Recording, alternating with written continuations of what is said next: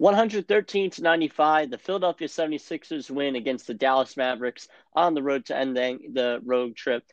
They go to 37-17. Mavericks fall to 29-24. The Sixers get first place back again with a half-game lead over Brooklyn. How are you doing today, Jerry? I'm doing good. Sixers win, and this next few games for them is going to be tough. Dallas is another tough opponent, so they started off this uh, slew of games against hard opponents off well. Yep, and let's talk about Joel Embiid first. I think it's only fitting. Embiid, he only played 26 minutes, and he ends with 36 points, 7 rebounds, 2 assists. He goes 10 of 17 from the field, including 2 or 3 from three, and 14 of 15 from the line. MVP. The only thing that's holding him back is that he's missed a bunch of games. I mean, just a dominant performance. You watch the game, all around dominant as a team. But Embiid, it doesn't go unnoted that he was the most dominant. Yeah, I mean the Mavs didn't really have an answer for him at all, and we blew out the Mavs the first time that we played them.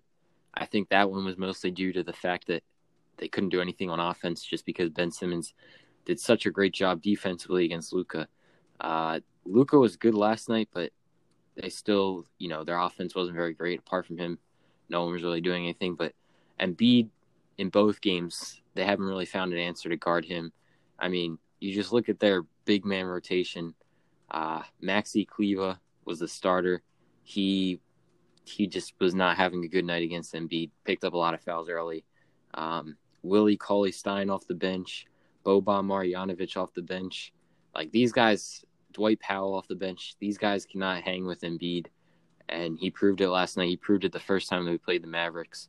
And, it's just like if you were a fan of basketball who really only watches Sixer games and, you don't pay attention to the rest of the league at all, you'd probably think that the Mavericks are one of the worst teams in the league just because of how easily we destroyed them both games we played.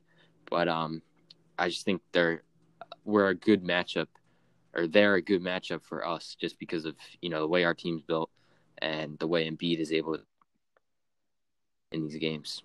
Yeah, and something with the starters to note real quick. The most minutes of the starter played was 27 minutes and 30 seconds, and that was Tobias. No other starter got more than 26 minutes. So the bench, they got a lot of minutes, and let's talk about it for a second. Furkan Korkmaz with 20 points.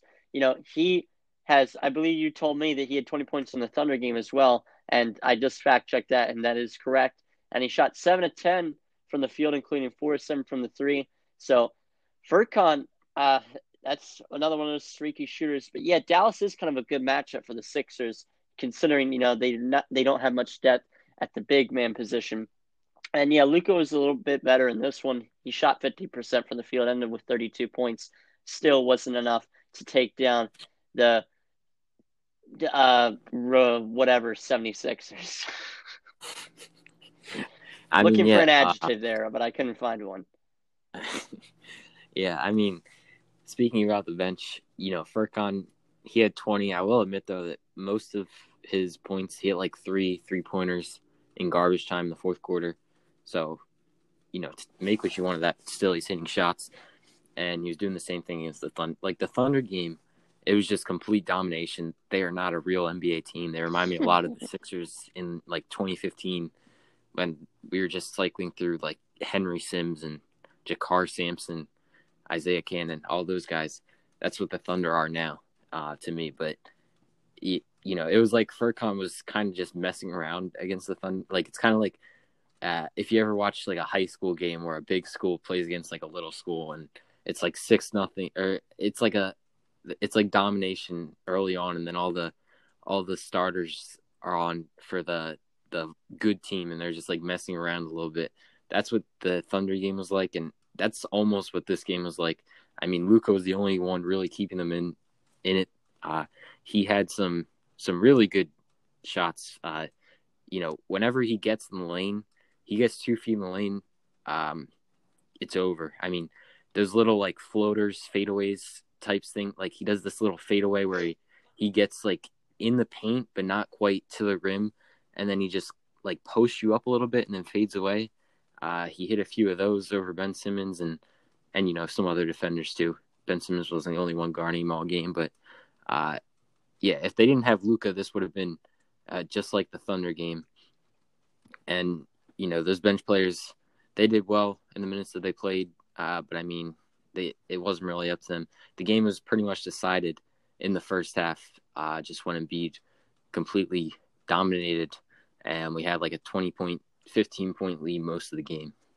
Yeah, pure domination. I watched this one, the whole one, and really the Mavericks never really had an edge. Just Sixers controlled and everything. To breeze over a couple players here. So Tobias, he had 10 points, shot 4-11, so not the best night. Danny Green had 6 points. He shot 2 of 5. Curry, 8 points, 3 of 8. Ben Simmons, 8, 6, and 7. 8 points, 6 boards, 7 assists. He shot 3 of 6, so didn't shoot much. And to talk about the bench, there's not really much left to talk about. Milton, he finished with 10, shot 3 of 6. Seibel, he knocked down a couple of threes, or only 1 3. But other than that, there wasn't much to note. Howard didn't have his usual dominant rebounding night. He still finished with 7 in 21 minutes, which is still good, but usually he has like 14 by then. But yeah, the Sixers, they really just controlled this ball game. Yeah. One more thing, Shake Milton also had 5 assists, and I liked what I saw from Shake in this game. He looked pretty good, and I think he's definitely our best player off the bench. I think he's probably even better than Seth Curry. We'll see how George Hill fits in when he returns. Not much. It's still not much of a timetable for that, but he said I saw like in a press conference or whatever. George Hill himself said that I'll definitely be back by playoffs. So whatever that means, I mean, I would hope he's back by playoffs, or else that'd kind of be a wasted trade for the Sixers. But still, it doesn't seem like a super serious injury. So hopefully he can join the team soon. So, but anyways, I don't think Seth Curry is the type of guy who's going to close games for the Sixers. I think Shake Milton should be that fifth man alongside Ben Simmons, Danny Green, Joel Embiid, Tobias Harris. But maybe George Hill will win that fifth spot when he returns to play. We'll have to wait and see. But Shake has really impressed me so far, and I think he's a great player. He's been knocking down some of his deep shots a little bit too lately. And, we need that. We need shooting around Ben Simmons and Joel Embiid. Yep. So it's going to be interesting to see when George Hill comes back, what's going to happen. But yeah, the Sixers win. They play the Nets on Wednesday, so it's a big game. Obviously everyone's healthy. So that's going to be interesting to see. One last thing I want to say, it's not really relevant to the Sixers, but Jamal Murray just tore his ACL. That's obviously kind of upsetting, Wow. especially for the Nuggets. But hopefully he can come back better than ever when he does. It's going to be a while, though. I actually did not know that Jamal Murray tore his ACL. Wow, the Nuggets were playing so well too, and he's having the best season of his career. Obviously, we saw him in the bubble, and he hasn't quite lived up to that, which I don't think anyone could live up to that, scoring 50 points a night. But he's been great this year, and he's a huge player for them. Obviously, they're in a separate conference, so they weren't a team that we were probably going to play in the playoffs anyways. But wow, that's going to hurt them. I mean, but let's talk about the Nuggets real quick for one more thing before we wrap this up. Speaking of them, Nikola Jokic, I think probably the favorite to win MVP so far. And, Joel Embiid with his performance last night, he put up those MVP numbers. When Embiid plays, he's going to give you those MVP level performances. It's just, I think Jokic has not missed a single game out of like 52 or 53 or something like that. And Embiid has played like, I think 20 or 30 games out of 50. So, it gets kind of hard at that point to give the award to Embiid unless he's been that much better, which, I mean, he's been good, but so is Jokic. I don't think he's been that much better. And I just don't think Embiid's going to be able to catch up. Even if he plays every game the rest of the season, which he won't because there's a couple of back-to-backs and, he's got injury. He's got to manage his injuries and stuff like that. He's not going to play every single game. So I don't think that Embiid will be winning MVP this year, but, at least he had a good season. And congrats to Jokic. I'm just going to give him the award now because I don't think there's really anyone that can catch him. Yeah, I kind of agree with you on that. I think Jokic will end up getting it. But you never know. Maybe Embiid will sneak in there. We'll see, though. But thanks, everybody, for tuning in. And we'll recap the Nets game coming up, which is going to be huge. Make sure you tune into that one. Thank you, everyone. Peace out. Thank you.